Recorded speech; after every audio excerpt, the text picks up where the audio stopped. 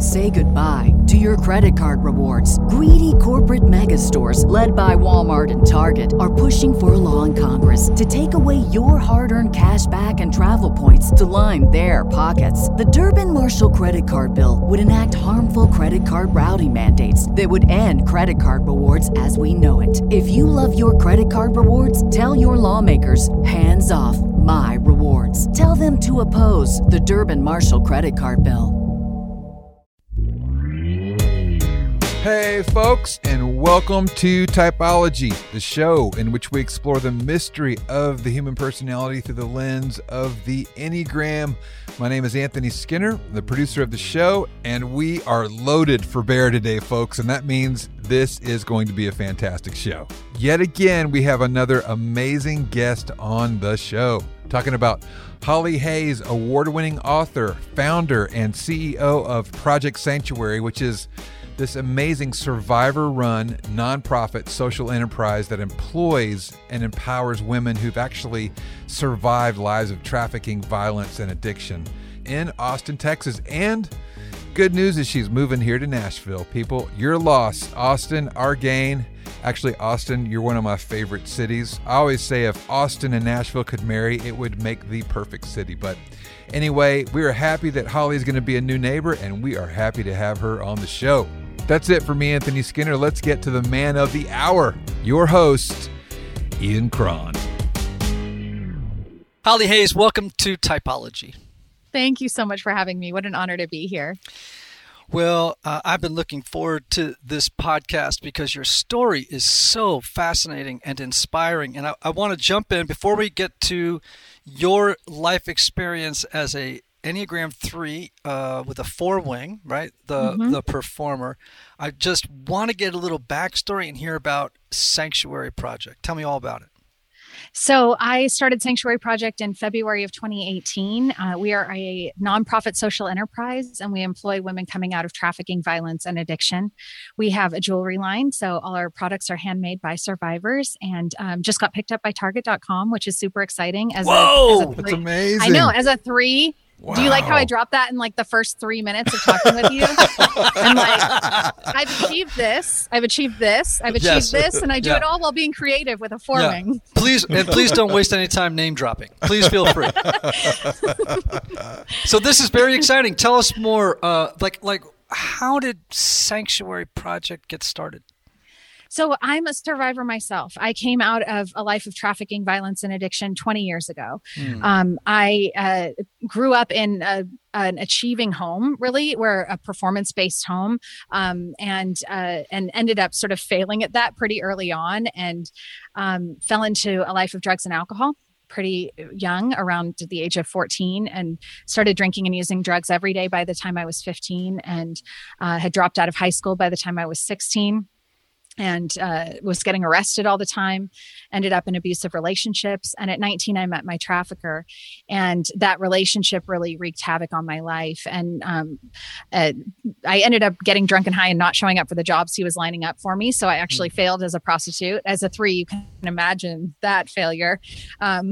It's about the lowest you can go in society. And the drinking and drug use just came first for me, and ultimately didn't enjoy being trafficked. So I wasn't, so I just stopped showing up, and that man kicked me out, and I ended up homeless. And so at the age of 21, I was homeless and on the floor of a public bathroom and watching my tears hit the floor. And 3 words fell out of my mouth. I just said, God, help me.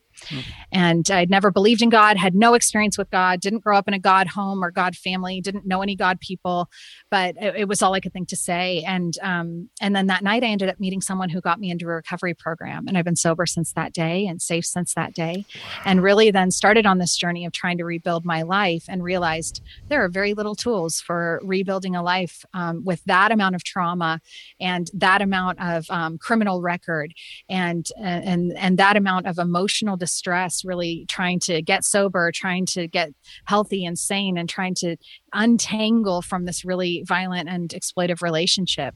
So over the years, as I rebuilt, I started to dream of building a place where others could rebuild too. I worked for this shoe shine very early in my recovery, a shoe shine stand very early in my recovery, where everyone was in recovery and we all shined shoes together. And I just remember that community being such a special part of those early days of my recovery journey. And so building Sanctuary Project was really out of a heart of creating that kind of environment where women are safe to cry at work. They're rebuilding their lives and their resumes at the same time. And we're all in community with each other, having experienced this similar life. That's amazing. Wow. That is amazing. As I mentioned to you earlier, Becca Stevens of Thistle Farms is a dear friend here in Nashville who does very similar work, and she's incredible. Yeah, she is a force of nature.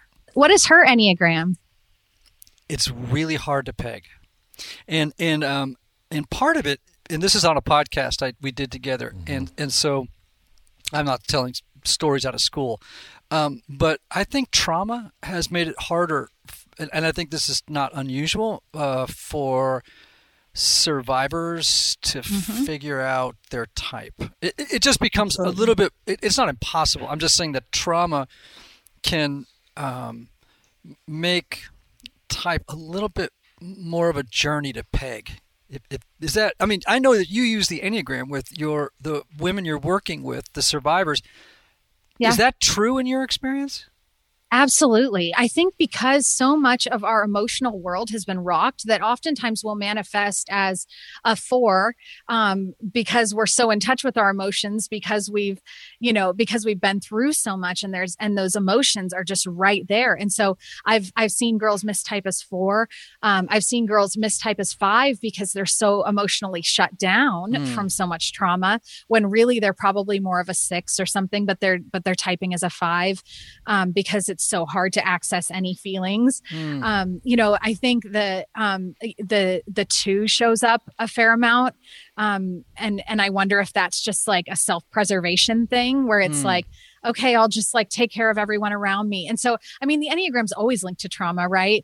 But I do think that sometimes that trauma masks what we are. When I was trying to type myself, I remember when I was first reading through all the descriptors, I thought I might be a 4. I was thinking I was probably a 4 because I am so in touch with my emotions, and I didn't relate at all to a 3 not having that in touch with their emotions. Like I right. don't have that disconnect that 3s have. I'm quick to cry. I'm quick to connect.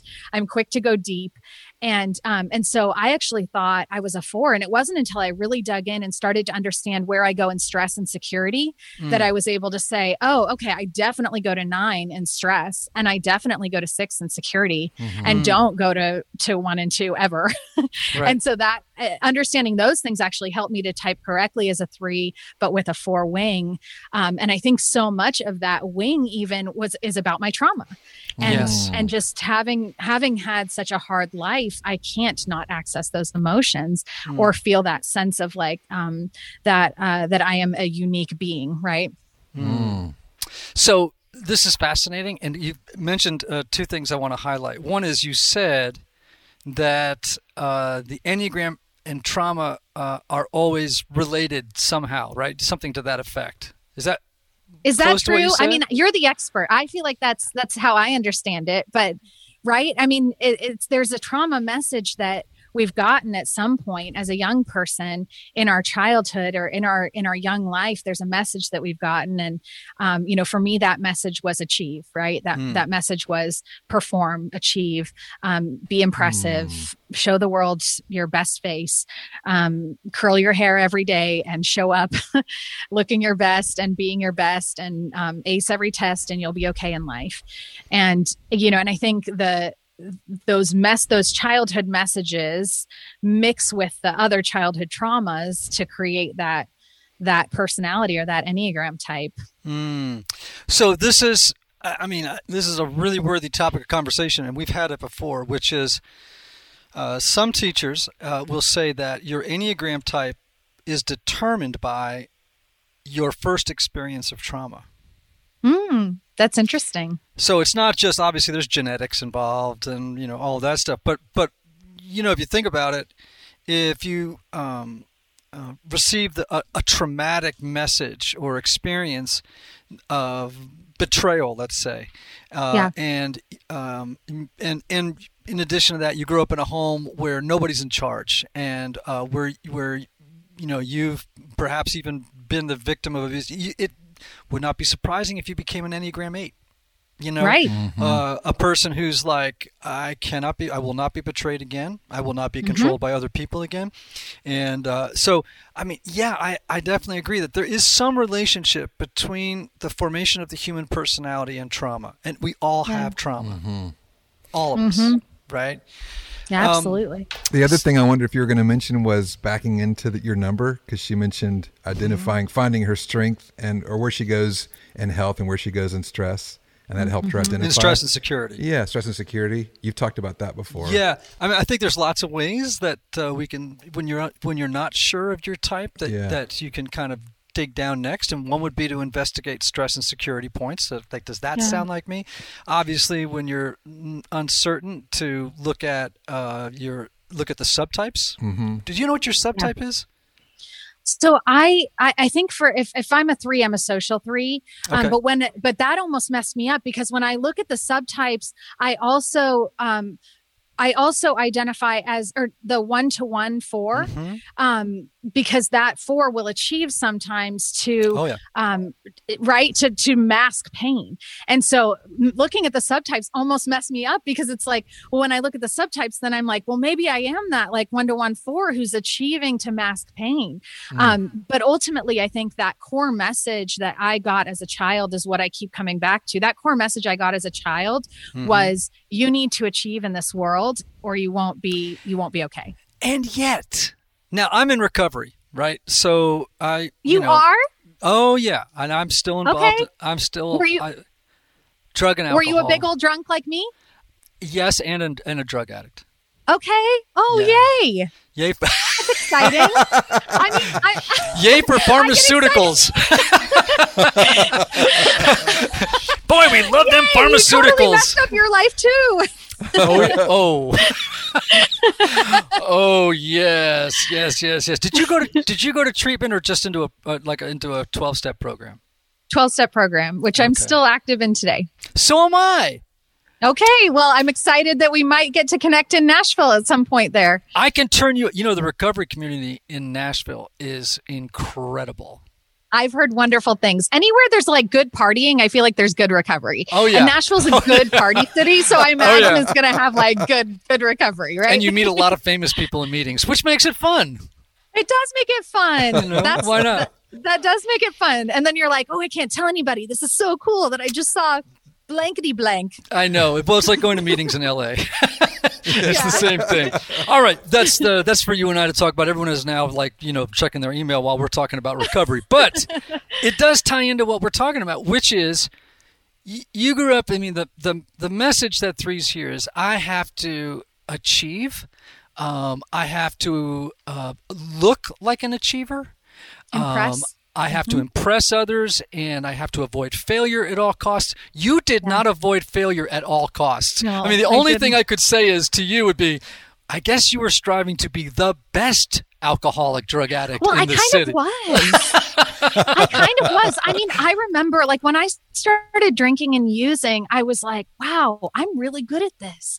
Like, this is something I could drink all my guy friends under the table. And it was something I actually got accolades for. People were like, wow, you are the party girl. You are the best at this. And, and I was desperate to escape, because I had been sexually abused in my childhood. So I had all this like unresolved trauma. So I was desperate to escape. And then I found out I was like really good at drinking and using drugs.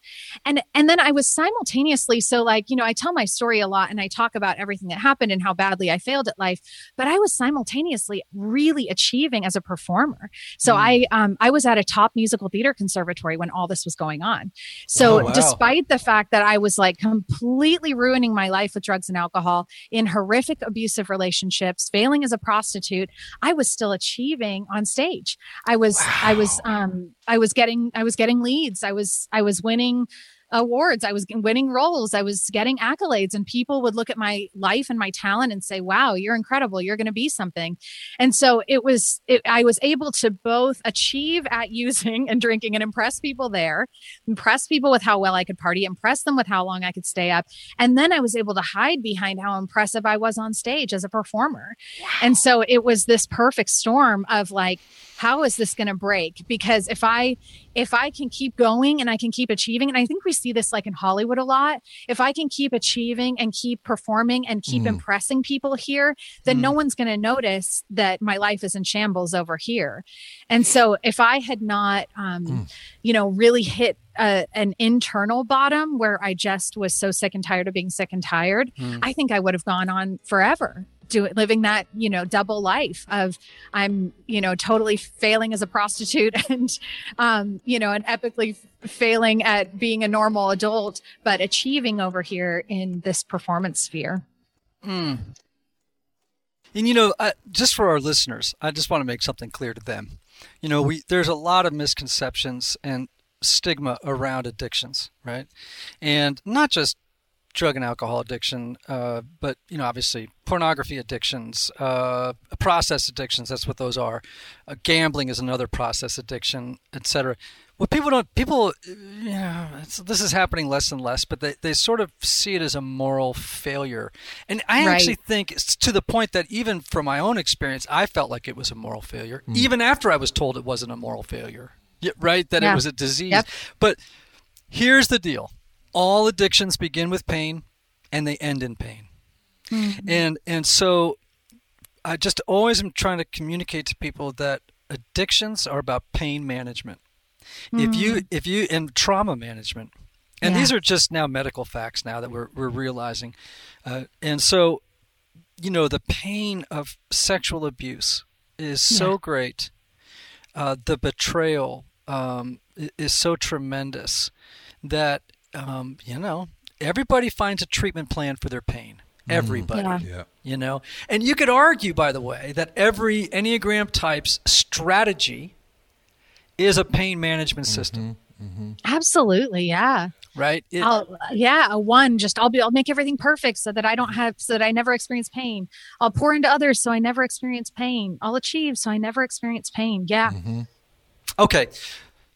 The big issue for threes, the passion, which is the source of all of our suffering. And it is the emotional motivation that drives this pattern of, for the three, deceit, mask wearing, the ability to constantly be swapping out masks to win the approval and to meet the expectations of the crowd, all this stuff. And the danger is, of course, or the result is, threes don't even, after a point, know who they are. They don't even know if they have an authentic self because they've so over-identified with all these other false masks, these false selves that they've been putting on. Have you discovered your authentic self? I'm constantly rediscovering my authentic self. Have I this week? Yes. Okay. I think what's been really interesting for me has been this journey so I came to Christ like after I'd been in recovery several years. And what was interesting for me was like, I think I went through a phase of putting on Christ like another mask, right? Oh my gosh. Wow. Well, we're coming back to that. Yeah. Wow. Right. But like achieving at Christendom, like I'm going to achieve at theology. I'm going to achieve at performance-based faith. I'm going to achieve at being the perfect evangelical model of I once was lost, but now I'm found, was blind, but now I see. Yes. And I think I think I put that on to such a degree that I lost myself even in Christ. You became addicted. It sounds like you became addicted to religion, which is a topic I often talk about. It's like people think that they're in a relationship with God. It's actually this weird codependent kind of addicted relationship, and it's not real. Yeah. Yeah. So I keep going. wouldn't say it was that, like, because I do think like there was a genuine healing that happened in my soul. And so me one-on-one with Christ, there was something very real happening, and is still something that very real that happens. But the religion aspect of it, I just wanted to do it perfectly and impress people with it, you know, and impress people with how far I'd come. And like, I mean, my favorite thing to hear was like, oh, wow, I can't believe you had the life you had, because look at you today. And that's, you know, that's like this, oh, wow, what an extreme from darkness into light. And she was a failed prostitute and now she helps people. And, this you know, is I so wanted great. to win at Christianity. Okay. But remember Lisa Welchel? Yeah. Okay. Yeah. If you've never heard my interview with Lisa Welchel, who was the star of Facts of Life? Facts of Life. Facts of Life, right? For Yes. 8 seasons, and she's a 3, and you just basically described her whole experience of, like, you know, in her faith experience, she wanted to be the very best, like the icon of you know, the Christian woman and mother and all this stuff, and that became a mask, and of course this is part of the deceit problem, you know, which is, well, it looks good and seems to be helping people when I talk about it, and I'm getting a lot of strokes for being that person and a lot of applause for being that person, even though that is not the totality of who I am. And there's actually someone behind this, an authentic self that is separate from that person, if that makes sense, you know. And so the danger, like, let me give you an example of this in I've seen in a 12-step group. We had a guy come in. He was a pastor. I think I've told this story before. And he was a 3. He was a mega church pastor, and he had a colossal fall. I mean, like a DW. As they do. As they do. I'm talking about a DWI in the middle of the city. You know what I mean? Like it was big. And then I like everything. This guy. I mean, don't you? I actually like him, but he came out of treatment, came back to into this 12-step group that I'm in, and he was there for about 2 weeks before the group started to realize that everyone was starting to kind of think this guy was the best recovering alcoholic any of us had ever met. He was winning. He was winning. He'd only been there for 2 weeks. I mean, he was almost chairing the meeting after 2 weeks, you know? And every time he shared, he had all the slogans down, and he'd done the steps already. Oh my gosh, yeah, he was running. This guy. I mean, a month into it, you know, he's like got 3 sponsees. He's not supposed to have 3 sponsees until he's had a year sober. You know what I mean? And finally, his God bless his sponsor, because his sponsor was smart enough to say, you know what, so and so, you're full of crap. This is you are full of it. Mm-hmm. This is a new mask, and now it's a new game, and you have you know, it's like, what are you going to do? Write a bestseller now about getting sober? Yeah. Mm-hmm. I mean, it's like parlay this thing into a new success story, and maybe make a little money, and, you know, get on a speaker circuit and do this and that. And it's like, he's like, totally. He said, for the next 6 months, you cannot talk in a meeting. Wow. All you can do is listen. And every time you feel that mask starting to come up, and you start to get that, not drunk feeling, but that high from winning the crowd over, every time you feel that coming up, just call yourself on it. You know? It's so good. Holly, you mentioned wearing these multiple masks. You wore a mask as a prostitute. You wore a mask on the stage, and then you came into the church and you put on the face of Christ as a mask. I'm just wondering, what's your strategy now to help undo that reflexive impulse to put a mask on? How do you handle that now? Well, it's incredible. So, you know, as Ian was talking about that, and this guy's sponsor in the recovery program is the place that I'm myself. I mean, and that's the place I feel like I actually bring my authentic self, where I actually am sharing who I really am, what's really going on with me. I have accountability there, friends there, a community there where I am, where nobody gives a shit if I have sorry if I'm not allowed to say shit. Oh, you can say shit. Nobody gives a care. Okay, good. Nobody gives a shit if I have some big Christian ministry. Nobody cares what I'm doing. Nobody cares how many people I'm helping. And, you know, with Sanctuary Project, it's a place where it's like, I am fully reminded who I am without God in my life. And I'm fully reminded of the miracle he has done, not just in my life, but in our lives. And I think it's so humbling because, I tell my story and people are like, whoa, cool. God rescued you off the floor of a bathroom. That's amazing. How impressive. And then I go to a meeting and I hear my story 6 times in a row. That's right. And That's right. I am not impressive. Like, we have an impressive That's God. awesome. Yeah. But I am not impressive. And so that's the place where I feel like I'm able to just take the mask off and be myself. And then in my marriage too, I mean, I married a 9, which was the best thing a 3 can do. If you're a 3, marry a 9. Because this man, like, just, he expects nothing of me. He expects nothing of me. He is not impressed by anything I do. He is totally, I mean, I don't like he found out recently that we launched like 9 product launches this spring. And he was like, oh, I didn't know you did that. Like, not impressed, no, right. like could not care less. And it's so good for me because it's like, it just reminds me what's important. What's important is our daughter. What's important is our land and, the way it feels when we get to care for it. What's important is our marriage and the way we nurture it when we're alone together. What's important is that time when we snuggle up and watch HGTV before bedtime and turn off everything. I think that those safe places with those people who couldn't care less what I'm doing and who couldn't care less about some impressive story of what God has done, even those are the places that I feel like I can take off the mask and be my authentic self. And that authentic self is, it is, I like to call it like the youiest you. It's like, it's, that the authentic self youiest you. That authentic self is so close to like the goofy girl I was when I was a kid. The girly girl who just wanted to like wear bows and pink and fluffy things and even the silly girl I was when I was drunk. I think a lot of like the masks came off when I was drunk. And I think that's why I liked it, because all of a sudden I didn't feel like I had to keep it all together. And I could be this goof and I could be like rapping with my guy friends. Literally, I would like flow like a rapper. Don't ask me to do it now. I need booze, but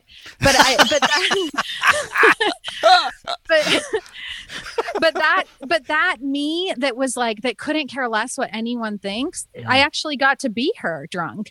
And I think that a 3 craves that. I think we crave a love that doesn't expect us to perform and a sense of well-being in ourselves where we can set aside everything and, like forget it all and just be me. And so part of that was like that attraction to alcohol it was that I get to take off every mask and be free. And of course, that is sort of the story of every type, right? That beneath the adaptive stratagems of our personalities, there is this essence, this essential self. Yeah. And every type feels at some level like I could not be my authentic self and I needed to find a pattern or a way of being in the world as a little person to protect that little self. And so I became a 2 or I became a 4 or I became a 6. And this all helped protect that essential self. And the journey toward health is being able to relax our grip on that personality pattern so that the essential self feels safe to emerge again. Right? And so that's good. What you're describing. It doesn't mean that you're going to be any less of an achiever. It doesn't mean I'm not going to be any less of a creative as a 4, or doing what I do. Or it doesn't mean, your personality is going to get deleted. Right. It just means that the unhelpful, unskillful, self-defeating patterns of your type that helped you as a little person to hide the essential self, to keep it safe, they no longer work. And your essential self is saying, I want to come out. Yeah. I want to come out. And I think also, by the way, addictions are also another way of saying, when your essential self is saying, I want to come out, it can create a lot of pain. And especially if there's a lot around it. And so, again, I mean, I really like Holly Hayes. How do you like her so far? Oh, you kidding? Fantastic. Isn't she great? Yeah. I like you guys too. I'm so excited about this. She's moving to the Nashville area. Yeah, I'm going to introduce her to friends. I'm going to take her to meetings. Totally. Oh, I'm so excited. You'll be my first friend in recovery there. Yay, I'm it. I think it's just so great for all types that you have a place to practice your authentic or essential self. Like thinking of recovery as a place to practice revealing your essential self with others so that you know how to do it when you find yourself in stress. Well, and so much of that 12-step work is really about stripping away everything that isn't the essential self. I mean, what I love about the 12 steps is that there's this, I think they're the perfect model for discipleship, first of all. Like, I think they are perfection in discipleship in Christ. But ultimately, you're looking at all those things that got in the way of the essential self. So you're looking at all those character defects. You're looking at all those harms you did to other people and harms that were done to you. And you're looking at those things and saying, okay, I want to let these things go. God, take these things because I want to find out who I actually am. I actually want to know who I am without all of these masks, character defects, sins, whatever you want to call them, right? All these things all these defense mechanisms and coping strategies. Who am I with all of them gone? Who am I without all of this? So it's a sweet place to actually learn to be that essential self, I think. Love that. Oh, man, for sure. And you're talking about steps 4 and 5.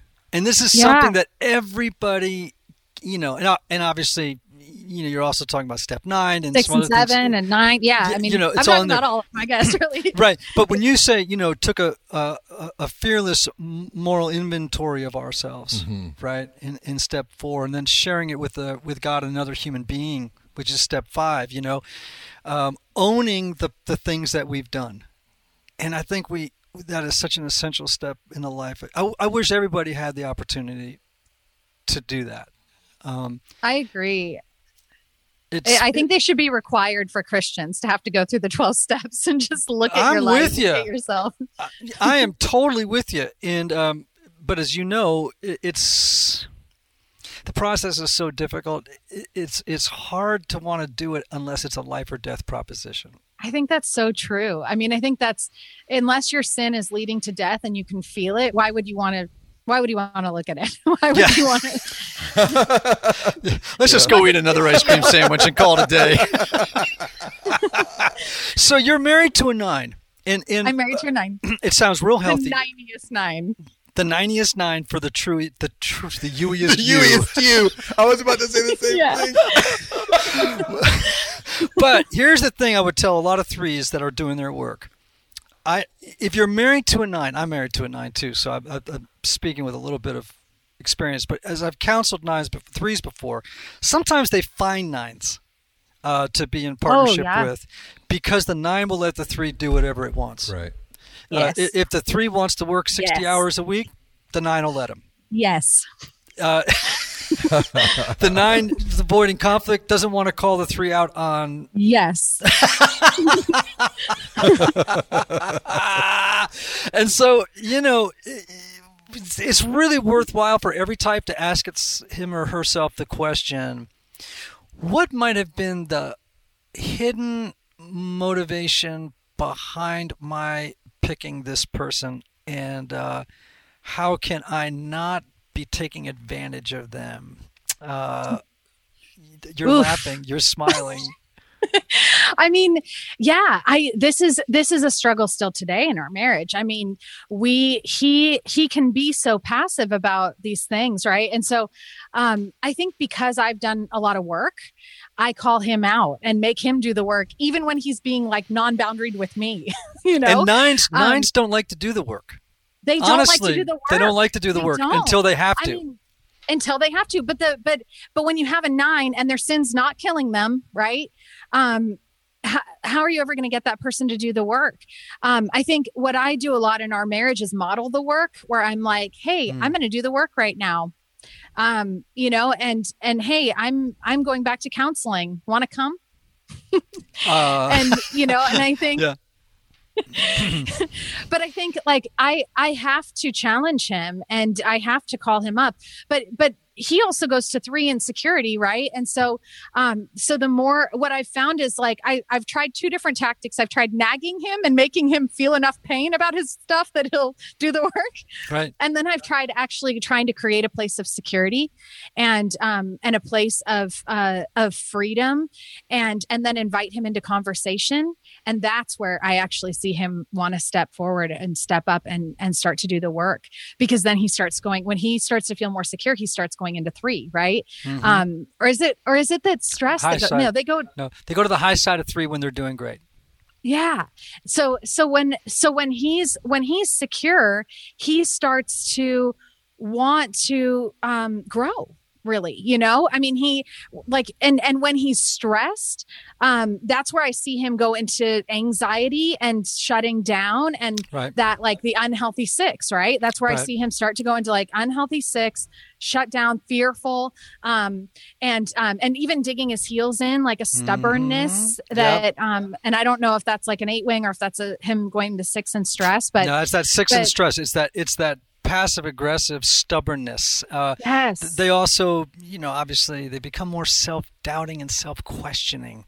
Yeah. And then they fall more into the person they're with, right? So he's just like, okay, so I'll just disappear more and you can be shinier and I'll just be over here and pretend I'm not a human and not eat and not drink and not sleep and not, and that's really hard to watch as a spouse, because it's like, okay. And so I've learned I have to nurture an environment of security for him. If I don't make him feel super safe, I'm never going to get what I want from him, which is like that healthy partner. What we've learned, and I think part of this is my wife's an Al-Anon member. And for those of you who don't know what that is, Al-Anon is How do you get her to go? She's a 9. You get her to go to meetings? Well, I mean, when things get bad enough, sure. Okay. Yeah. I mean, life got bad enough. Yeah. And so, and actually, note to self, make it bad enough for him, right? Well, no, but I'm just saying, like, when she heard that we have another member in our family who's in recovery as well. And so when she learned, okay, I can't change these people. Right. Like I have to, in order for them to get well, I have to focus on my own journey of wellness and take care of me and learn to let go of managing their recovery and sobriety and all that stuff. But Al-Anon completely revolutionized my wife's personality. Wow. As a 9, she woke up. It was like, that's amazing. Oh, it was, Anthony knows this. It's totally like, she's a different human being. Mm-hmm. So does she not do everything you want anymore? Because I don't know if I want to send my husband if he... No, but she will say things to people. There's a price to pay. I've heard Annie, where before she would kind of subtly, in a very codependent way, kind of like want to, manage things and all that stuff. Now she's like, hey, man, that's your journey. And wow. She I feel like she shows up, like she's in the room now. Yes. I feel like I experience her presence in a whole different way now. Right. Which we didn't years ago. I mean, there was this, as you know, 9s can sometimes, when they're not in a great space, they self-forget and they self-delete. Yeah. It's like they're not there. That. And so, by the way, they marry personalities like us. Right. So they can self-delete. And then merge with these big personalities and with our preferences, our opinions, our viewpoints, our successes, our achievements, our work, all that stuff. They merge with it. But now my wife, she's her own person and she found her own voice. That's what I would say. She found her own voice. And she loves the meetings for herself too. Oh, she loves her meetings, man. Yeah. She learns all kinds of stuff in there to like punish me with. That's why I don't want to send mine. Because like, what if he comes back and he's like, I'm not going to let you do that stuff anymore, where you manipulate everything about our lives. I've become of the belief that everybody should go to Al-Anon. It's like such a game changer for people. It's terrific. All right, can I pivot us just a minute? Please. You might be going there, Holly. You mentioned earlier that you use the Enneagram in your work with the women that you're working with, and I would love to hear how it's been helpful for you. Yeah, I think it's helpful for anyone managing a team, right? One of the first things I do when a new woman comes into Sanctuary Project is have them take the assessment, and then when there's a little bit of unsurety, I have them read The Road Back to You and really read all the different types and figure out, okay, you tested this, but is this what you relate to? let's figure out who you are in this. But what's so helpful about it is I'm able to, because they're coming in really shut down and coming in with very little confidence most of the time. A lot of times they're coming straight out of jail. They have a record. They've failed at life in a lot of ways. A lot of times there's just a deep insecurity there. And so I'm able to really use the Enneagram to build them up in a way and to acknowledge their experience and honor them for who they are, the themiest them, right? So, we have our operations director is a 5-wing 6 and she is, she keeps us in line. Right. And so when there's a challenge that comes up, she's the first to be like, I told you so. This is what, and instead of getting defensive or instead of being frustrated with that, I'm able to honor her and be like, I'm so grateful that you have that ability to have that foresight to see challenges that are going to come. And you're right. You were right. I kind of find what is their key phrase that brings them life. And for a 5-wing 6, it's you were right. And then, what is that? If it's a 2, we have our creative director is a 2. And I know what brings a 2 to life is like, thank you so much for your help. I don't know how we would do this without you. And, same thing. My executive assistant is a 2 too. I don't know how I would do this without you. I wouldn't be okay without you, giving them that reassurance and speaking their language, because we're trying to rebuild them to the place that they feel confident in a work environment. They're coming out of exploitation. And so a lot of times we're their first legal job. We're the first time they're in an office environment, maybe ever. And they're working around a bunch of women, which there's always issues with that. There's always trauma associated with that. They'll come in saying things like, I'm not a girl's girl. I can't work around women. This is going to be really hard for me, because they've kind of been in a man's world, being trafficked and being in that trafficking environment, being in jail. Everyone's really shut down and hard. And they come out and they're like, I can't be around all these girly girls. And so we have to do whatever we can to make everyone feel safe. And so using the Enneagram, understanding the Enneagram, understanding how they're going to uniquely need to feel useful to our organization, and then giving them that reward and that payoff constantly of the, you were right, or we couldn't live without you, or, we have a 9 and it's, thank you so much for bringing peace into this environment. And we have a 4 who I thought had mistyped as a 4 because of her trauma, but now I think she is a 4. But just honoring her for the unique voice she brings and how grateful we are for her. I don't, you're so unique in this environment, and I really want your perspective. What do you think of this piece? Because you're so creative. And if we can just honor them for who they are, it helps really rebuild that sense of self-worth and value. Yeah. And I would say, and I don't know if you do this, but in communities like this, where you can say to a 2, I couldn't do without you, but that I would love you even if you didn't meet my needs. Okay. Yeah. Wow. Yeah. Or if you're a 3, to say, wow, great job. You're killing it. We're really growing as a organization, but you're enough is what they say to me all the time. You're enough. Right. So what you can say to a 3 is, oh, and by the way, I would love you even if you failed. I love that, Ian. Or so if you're, a 7, thank you for bringing all the joy. But if you brought your pain, we would be there for you, and we welcome that too. That's so good. That. And we go through all the types. That's so good. I think there's a 2-part message. Yeah. All right. I want to know where everyone can learn about Sanctuary Project jewelry. I know they can go to sanctuaryproject.com online, and now they can go to Target.com to learn about. Does it get any better than that as a 3? I literally told them the day we closed the deal, and they were like, all right, we'll send over contracts. I was like, I think my mom is going to be really proud of me. I won at life. I think I just won. Did I just win? Yeah, until the following day where you're like, okay, what do I have to win next? No, I know. Now, shoot, now we got to do another deal. Now I got to get Nordstrom too, probably, right? Right. Nothing wrong with it, right? This is the beauty of the Enneagram. I don't want you to lose the drive. I don't want you to lose the desire to win. I don't want you to lose the energy and the drive to be productive and efficient. I just want a 3 to do all those things while having the self-knowledge that, but I can be loved completely apart from anything I do. I can just be loved for who I am.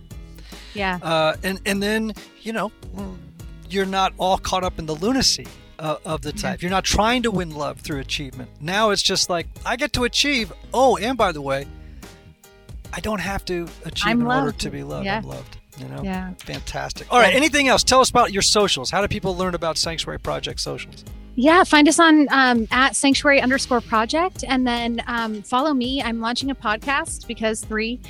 So follow me at Holly Christine Hayes, and then you can find the podcast, which is called Finding Sanctuary, at hollychristinehays.com.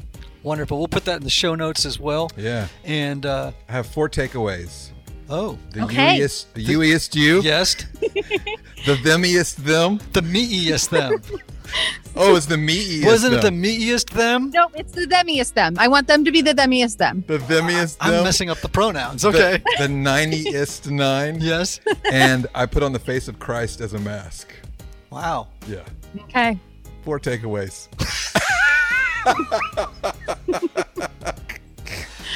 Well, Holly Hayes, thank you so much for being on Typology. This was a rich conversation. This is one of the best conversations with an Enneagram 3 I've had. I think we need to have a welcome to Nashville little party. For Let's Holly. do it. Yeah, we'll do it. Let's do it. I love that idea. I mean, I'm not kidding. We'll do it. Yeah. I would love that. I can't wait to connect with you guys. All right, when you land in town, you got my cell phone number, right? I think you do. I think so. We'll get it. We'll connect. I have it, so we'll do it. Get on a thread. Yeah. I'll give it to you after the show is over. Yeah. All right. Thank Anthony, you guys. Thank you, Anthony. Thank you, Ian. This was fun. Yes, it was. And Holly, thank you. And, thank you, Holly. All my Typology friends, remember these words. May you have love. May you have joy. May you have peace. May you have healing. May you have rest. Until next time.